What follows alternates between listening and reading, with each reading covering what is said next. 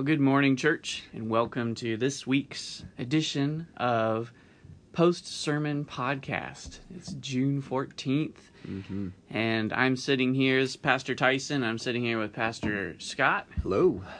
And we are really excited to kind of debrief and continue talking about Pastor Scott's very encouraging message from Sunday, but also a very exhortational sermon that showed us God's love for helping us grow and seeing the beauty of salvation, but also just a real kind of encouragement to help shape our prayers so that they're not just a bunch of Taco Bell weak sauce. And so we just really appreciate and are thankful for the Lord's work in and through Scott as he prepared and shared and proclaimed God's word to us. But there was a few things we wanted to follow up on this week and just talk about a little bit more and give Pastor Scott a chance to share some more of what the passage means and how it applies to our life. Anytime you hear a sermon from any pastor, we always should recognize that you're hearing a tip of the iceberg, that underneath the surface of the water is a giant mountain of time devoted to study, and that the pastor's head is just ready to explode, but yet must constrain himself within an hour time of preaching. So we are seeking to let his head explode a little bit more and share that with us. So one of the things that you talked about, Scott, that was really helpful is you brought up the topic of sovereignty, because God's sovereignty, because we've been talking about that a lot lately, especially in verses 3 through 14, where it just brings out God's sovereign role in salvation.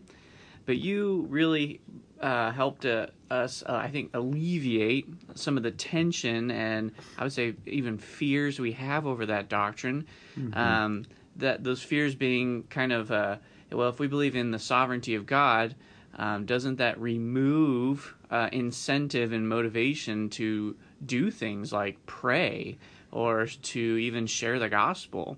And so you mentioned it's actually the opposite. You said that God's sovereignty is a catalyst for greater action on the part of believers to pray and share the gospel. So can you explain to us why is it that way? Yeah, absolutely. Well, I mean, I think you see that just in Paul's natural response to this in the passage. So, for him to be able to say, the beginning of verse 15, for this reason, well, what reason? Well, the reasons they just spelled out there in verses 3 through 14, which is just a total God-centered picture of redemption. Notice he basically says, in light of this, I fall down upon my knees, and I pray, and I thank God for the work that he is doing in you. And so it's so interesting because you have other books like the book of Romans that Paul wrote where he anticipates maybe certain questions that are on the mind of the audience. They think, well, if this, then what about that? And he anticipates those things and he seeks to answer them. But here, his response to the sovereignty of God in salvation is praise and thanksgiving and worship. And this is where it's really helpful for us to just see even just the larger scope of the New Testament, the number of times that we see the sovereignty of God and the responsibility of man, especially as it relates to expressions of worship, whether it be prayer, whether it be evangelism. Those two ideas, we never see them pitted against each other, even though in our fallible human minds, we naturally pit them against each other because we think to ourselves, well, if there is a God who's in control, then he's going to do what he's going to do, so then he doesn't really need me to do anything. Well, the problem is, number one, that's not the way that Scripture portrays things. Number two, it also is a disservice to the very commands of God, is that it's not just that God is sovereign, but that he, in his sovereignty, actually invites us into that process, right? He doesn't want us to be robots. He desires that we actually be people who are living and active and representing him. That's why he tells his disciples before he leaves and he ascends back into heaven, I want you to be my witnesses. I want you to go and tell. I'm not telling you to be idle now and just wait till I come back. I'm telling you to go and to be obedient, and I'm going to be with you in that process. My power is going to remain with you and empower you to do this type of work, whether it be to speak my gospel truth to others, whether it be to pray. And yeah, I wanted our people just to be able to understand that an appropriate understanding of God's sovereignty does not produce an apathy, right? It doesn't make us lethargic and think, well, then it doesn't really matter what I do. The reality is actually it matters deeply. And I think if we rightly understand God's sovereignty, as I quoted from one of my professors in seminary, we understand that that's actually the basis for why we can pray. If God's not in control, if God's not the one who's able to change hearts, then we shouldn't pray. But if God is able to, if he has that power to do so, and he actually invites us and say, you know what, you are actually part of the means that I use to do that, then we should count it all joy to be prayerful. It should stimulate us to evangelize even more, right? If we understand that, whoa, it's actually not about me, it's actually about God working, and this is the means that he has ordained to do so, then I need to reorient my thinking. I actually need to go, and I need to be even more active in this than what I even anticipated. Mm-hmm. So that's I think the appropriate effect that the sovereignty of God has, and we see that consistent throughout Scripture, but it's only in our fallible human minds that we naturally pump the brakes there. We think, oh, well, this means that we shouldn't do this. But those are just contrary ideas to the way we see it unfold throughout the Bible. Yeah, that's really good. You kind of teased out the objections of somebody says, well, why bother praying? I mean, it sounds like we're pretty passive in this. Well, if you don't believe God is sovereign, mm-hmm. it doesn't really motivate you to pray either. No. Actually, I would say demotivates, because if God is not sovereignly ordaining all things to pass, mm-hmm. if God is not the one who transforms people's hearts to be saved, mm-hmm. Then God has no power. Mm-hmm. And when we pray to him, when we seek him out, then it's almost like, God would be saying, well, I'll see if I can mm-hmm. do this. We'll see if we can get it to happen. Exactly. And it kind of leads to a view we call open theism, mm-hmm. where it's this idea that kind of the way God interacts with the world is that he created everything, and he started everything up and mm-hmm. kind of spun the world as if it were a top. Mm-hmm. And then he stepped back, and he said, all right, I'm just going to watch what happens. Uh-huh. But that's not the case. That's clearly throughout the whole testimony of Scripture. God is not passive. He's active in everything. And so, like you said, it's tremendously encouraging to know that when we pray within his will, he's going to act. And, I've heard one pastor say, prayer is the slender nerve that moves the hand of God. Mm-hmm. And it's like, that's true. Even mm-hmm. though God has ordained the thing to come to pass, mm-hmm. he ordains the means as well as the ends. Yeah, I remember years ago somebody asked me, I think it was when I was in seminary, was like, well, does prayer change things? And the answer to that is, well, yes and no, right? Like, it doesn't change things in the sense that God, yes, knows what's going to happen, but he invites you to be the means of you being to help that thing be brought to pass. And we're talking about why you say yes and no is because mm-hmm. it's from two different perspectives. Exactly, yeah. If you look at it from a human perspective, yes, it changes things. Mm-hmm. If you look at it from God's perspective down, mm-hmm. it doesn't change anything. So you go to like in Exodus, when Moses comes down from the mountain and the people are partying it up with the mm-hmm. golden calf, and God's like, step aside, Moses, I'm going to wipe these people out. Mm-hmm. I've had it with them, and I'm going to build a nation just out of you. And Moses appeals, and it says, hey, no. Hey, remember your promises and all this kind of stuff. And God says, and he relents. Mm-hmm. Well, is that, did he just change God's mind, or was that all a part of God's plan in working mm-hmm. through Moses that way? Exactly. So it's because of looking at it two different perspectives. Mm-hmm. We look at it from our little finite creative perspective, but also we have to look at things from God's perspective. And Paul understood that too, just as I was thinking here, a number of times that Paul writes about, in his epistles, not when he's just praying for people, but he multiple times mentions the audience to who he's writing. He's like, I know that through your prayers, something's going to happen, right? Philippians 1:19 was coming to mind here, where he talks about, because I know that through your prayers and the provision of the Spirit of Jesus Christ, my distress will turn out for my deliverance, right? And so Paul is resting in this idea that, yeah, prayer does have an effect. It does change things, and it's through others that those things are brought to pass. And so it should very much have an empowering effect on our prayers rather than a quenching effect, for sure.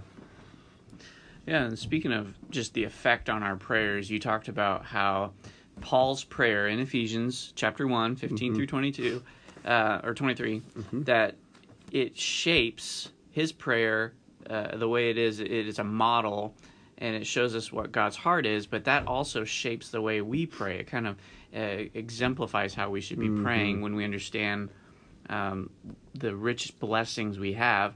And you kind of talked about how sometimes we have weak sauce prayers, that we're not always praying with necessarily a biblically informed way of praying.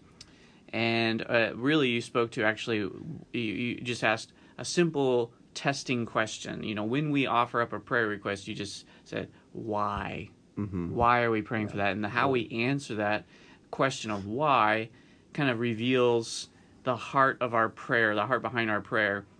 So my question then would be for you is, how does this application of the sermon, how does it impact our prayers as a church? Maybe like a few different examples. So like if somebody's filling out that prayer request card on the check-in card, how would that impact the way they write that?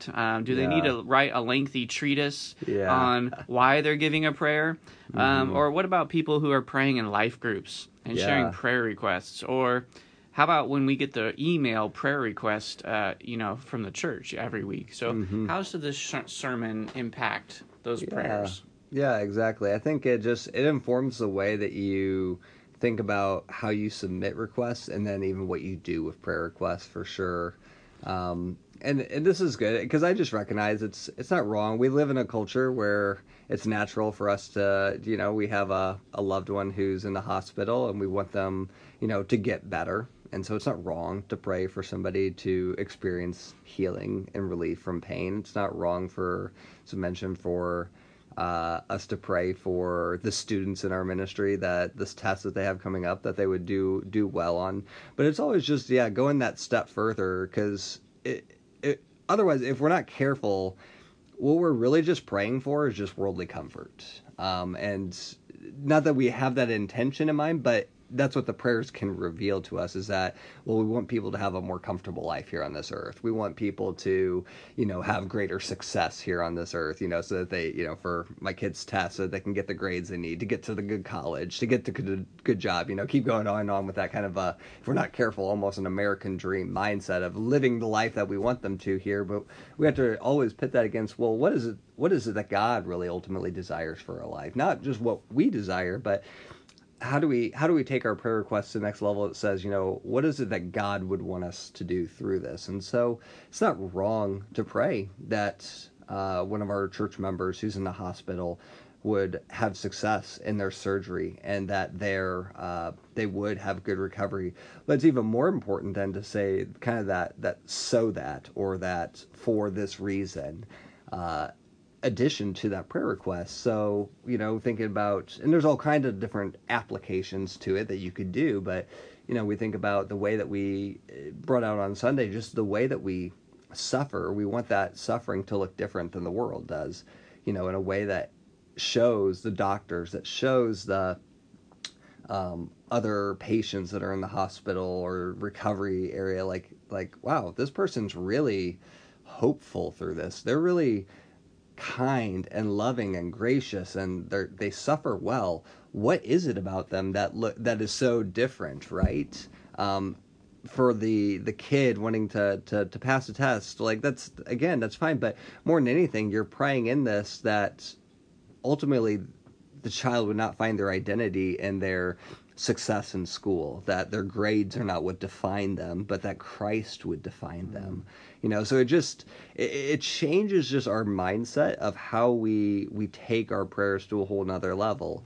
It's not wrong to pray that that for your baseball game that's coming up. But what are you actually praying for in that? Are you just hoping that you win and do well, or is it that you hope, and this is the way that parents can then pray for like their kids, that your kid actually displays Christ-likeness and humility and deference towards others, even in the way they play, that they represent God well.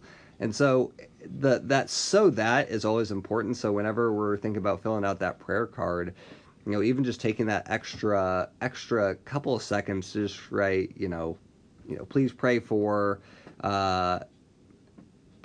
my unbelieving neighbor, that I might be a faithful witness to them, and that they might come to know the Lord through, my gospel ministry to them. Like, right? That takes that prayer to a whole nother level. Yeah.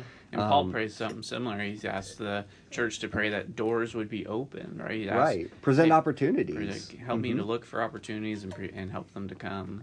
We get prayer requests often from people in our church about, man, things are hard at work, right? Like, people are difficult, and sometimes it's like, I want out of my job or something. But it's, Lord, how can you help me to be a witness well for Christ? Like, even if I'm not in a job that I'm not loving right now, how can I learn to love the people? And how can I learn to, even in my weakness here, learn to exemplify Christ all the more? And so the way we fill out requests, and then often the way that we even take people's requests, and just sometimes we just see it's a very simple request, but the nice thing about a passage like this is that Paul gives us ways that we can then pray for them, right? So if it is a simple request, that's, oh man, I pray that I find, that my husband finds work soon, right? He got let go from his previous job and he's looking for a new one. Pray that he would find a job soon. Well, okay, we can pray for that. Absolutely. We want that provision for him because we know that directly impacts the family. We pray that he would find a job that in the search for a job, that he would have his hope set on Christ, right? That he would be resting in the sufficiency of Christ and not his job. And he wouldn't be anxious, but that he would wait on the Lord and respond in a God-honoring way. That the Lord would, one of my favorite prayers is, from Philippians 4:6-8, but particularly praying that people would be filled with the peace of Christ, right? That the peace of Christ might guard their hearts. That is and notice that's the place where Paul says it's the peace that surpasses all understanding. It's bigger and beyond our full comprehension, but it is a powerful peace that is able to do amazing things in weak vessels like us. So just taking those prayers from Scripture and mending them with the prayers that people submit, and really it just takes it to a whole nother level and really begins to put it as a God-level prayer that he desires for his people. Yeah, it's kind of like, what we're encouraging people is to process their prayers a little bit more and process them through the HEPA filter of God's Word, and sanctify them sometimes a little bit more, think through them a little more thoughtfully, because we often pray at the end, we say in Jesus' name, and that's not just a magical incantation that we say, but it's a reflection on Jesus' words in the gospel, where he says, if you pray anything in my name, it will be done for you. And the idea is when we pray in Jesus' name, we're praying in concert with His will and His desires. And so when we pray, we got to ask ourselves, is this something that Jesus wants? Like you said, and Jesus taught the disciples how to pray. We often call it the Lord's Prayer, but it's really the disciples' prayer. And he gives us that filter, because the very first thing he says we should pray for is, he says, our Father who art in heaven, hallowed be thy name. So that's the very first thing we should be about, revering and honoring God's name. Your kingdom come, your will be done on earth as it is in heaven. So the very first things that we should be praying for is God's name to be glorified and his will to be done not only in heaven but on earth. And then everything else in the prayer is underneath that umbrella. So then he says, it's not wrong to pray for food and your daily provision. But it should always be subservient. And, he gives us that promise in Matthew 6. He says, if you seek first the kingdom of God, all these things, being the things necessary for life, will be provided for you. So there's a lot of comfort in knowing that God cares for us, but he also wants us to be pursuing the most important things that are part of his will. Exactly, yeah. Yeah. Well, we live in a world that's fascinated by power, and you talked a lot about power in this passage, the power of God. That's one of the things God wants us to know and better understand. Yeah. It says in verse 19 that he wants us to know what is the immeasurable greatness of his power toward us who believe, according to the working of his great might that he worked in Christ when he raised him from the dead and seated him at his right hand in the heavenly places. Mm-hmm. We love power. We have all these Marvel movies that are out. They're always turning out more superhero movies. We are enamored and captivated by somebody who is powerful, that it stands out amongst the rest of our weakness. And I'd say even when Jesus was on the earth, people were captivated by his power and followed him because of the things and signs he was doing. And so here we say a prayer that we would better understand God's power, that we would be captivated by his power. So how should that power, I mean, it's somewhat of an abstract thought to be captivated by God's power, which he worked in Christ and raised him from the dead. So how should this power that God uses, how should that change our lives, that understanding of God's power? Yeah. Yeah, and I have to admit, like, as I was studying this week, it did feel very abstract to me, because it was like he put so much emphasis in the last 3-4 verses of this prayer on this power that's available to us in Christ. And I had to ask myself, well, what does that actually practically mean, right? Because I get the fact that this is powerful power, but what does that actually mean for the Christian life right now? I think especially as you think about the resurrection power, because this all kind of begins with he highlights there the power that raised Christ from the dead and caused him to be seated in the heavenly places, right? Like, as I started to look at this throughout Scripture, especially in the New Testament, there's a lot of references to power, and especially maybe when I go into almost like a theology of kind of the implications of the resurrection for us, but this power is what allows us. 2 Peter 1:3 mentions that it's his divine power that's granted to us all the things that we need pertaining to life and godliness. And so you're like, okay, so this power allows me to live faithfully in this world. But I think it's kind of interesting. He even highlights that resurrection power in his first epistle in 1 Peter chapter 1 as well, also in verse 3, where he talks about, blessed be the God and Father of our Lord Jesus Christ, who according to his great mercy, listen to this, has caused us to be born again to a living hope through the resurrection of Jesus Christ from the dead. So first of all, the power to even be made a child of God comes through the resurrection power of Christ, right? Like the power that the ability to even be a Christian is made available because of what Christ has done.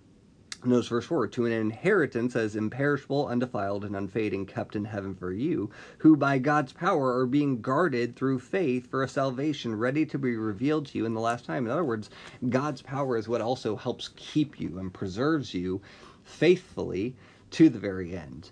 And especially that's important, we look in verse 6, in this you rejoice, though now for a little while, if necessary, you have been grieved by various trials. So this is even being written to a people who are suffering immensely because of their faith. And he's saying this power actually helps you to overcome. It has the ability to help you persevere in the midst of trial.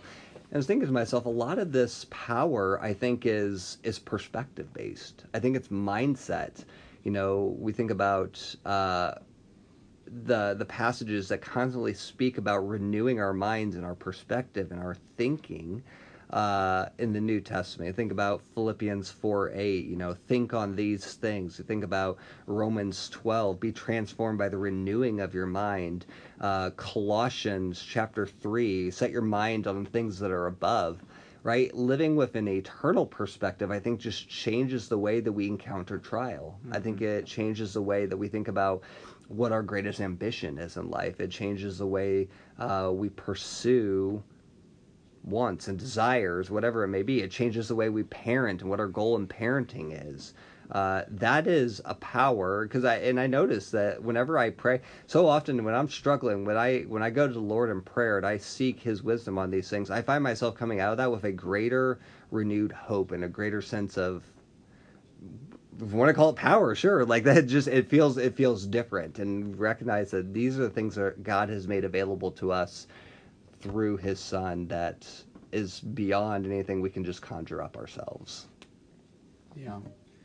Yeah, there's something to say when like you said, when you realize the power that God has and is at work in you in salvation, but also is at work in you both in your rest of your life and your sanctification in the midst of your trials and suffering. When you have a better understanding of that, it leads to a lot of certainty, hope, assurance, confidence, just the same as it would for a military army going against another one. When you know the tools and the weapons you have that are far greater in number and strength than the other enemy, you're not going to be as concerned in battle.